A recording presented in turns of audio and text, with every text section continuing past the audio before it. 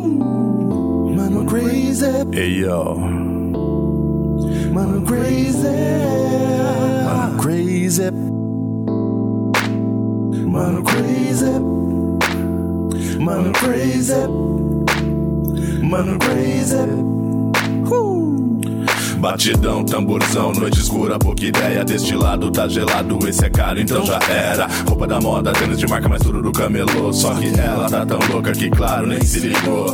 E ele chegou, olhou, chamou, pegou, beijou, já logo arrastou. Aí já viu, já sabe, já era, né Joe? Cê tá ligado qual que foi, o que rolou. Entrou no carro, chapada, já era, ela que aceitou. Já sei que vai pro abate e ela também sabe. O hotel não é no carro, let's go, sem massagem. Ela é de menor e ele não tá nem aí. Infelizmente, truta, hoje o bang é assim. E isso não é legal, pelo menos não pra mim. Eu tenho uma vida, se encostar nela é seu fim. Mas minha filha, eu educo, eu mostro a real, ensino os caminhos. Infelizmente não posso educar o mundo inteiro sozinho. E as meninas de hoje em dia, muitas delas estão perdidas, vivendo um momento, seguindo a brisa, vivendo a vida. Acham que estão curtindo, sem saber o que é amor. E quando o cara quer amarelar, mano, dá um valor. Elas não sabem o que é amor. E elas ainda acham que estão curtindo a vida. Se liga.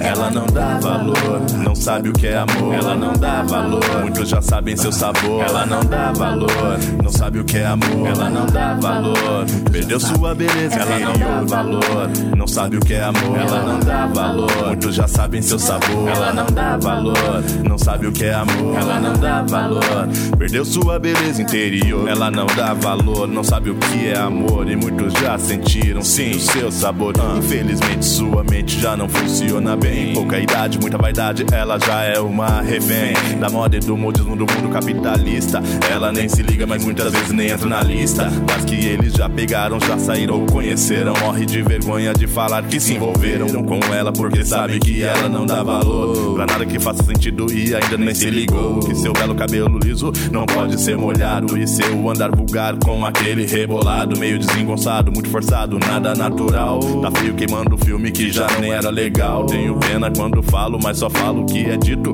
Parece brincadeira, só que não é bonito. Ela quer ser igual, ser aceita na banca dos bostas. Me diga com quem tu anda e eu digo do que tu gosta. Infelizmente é assim, ela é um objeto bem maquiada, boca fechada na balada. Chegam perto, nem perguntam o nome, já vem passando a mão. Ela não é valorizada, vive uma ilusão. Pode ser branca, pode ser negra, pode ser de qualquer cor. Geralmente muito bonita, mas ninguém dá valor.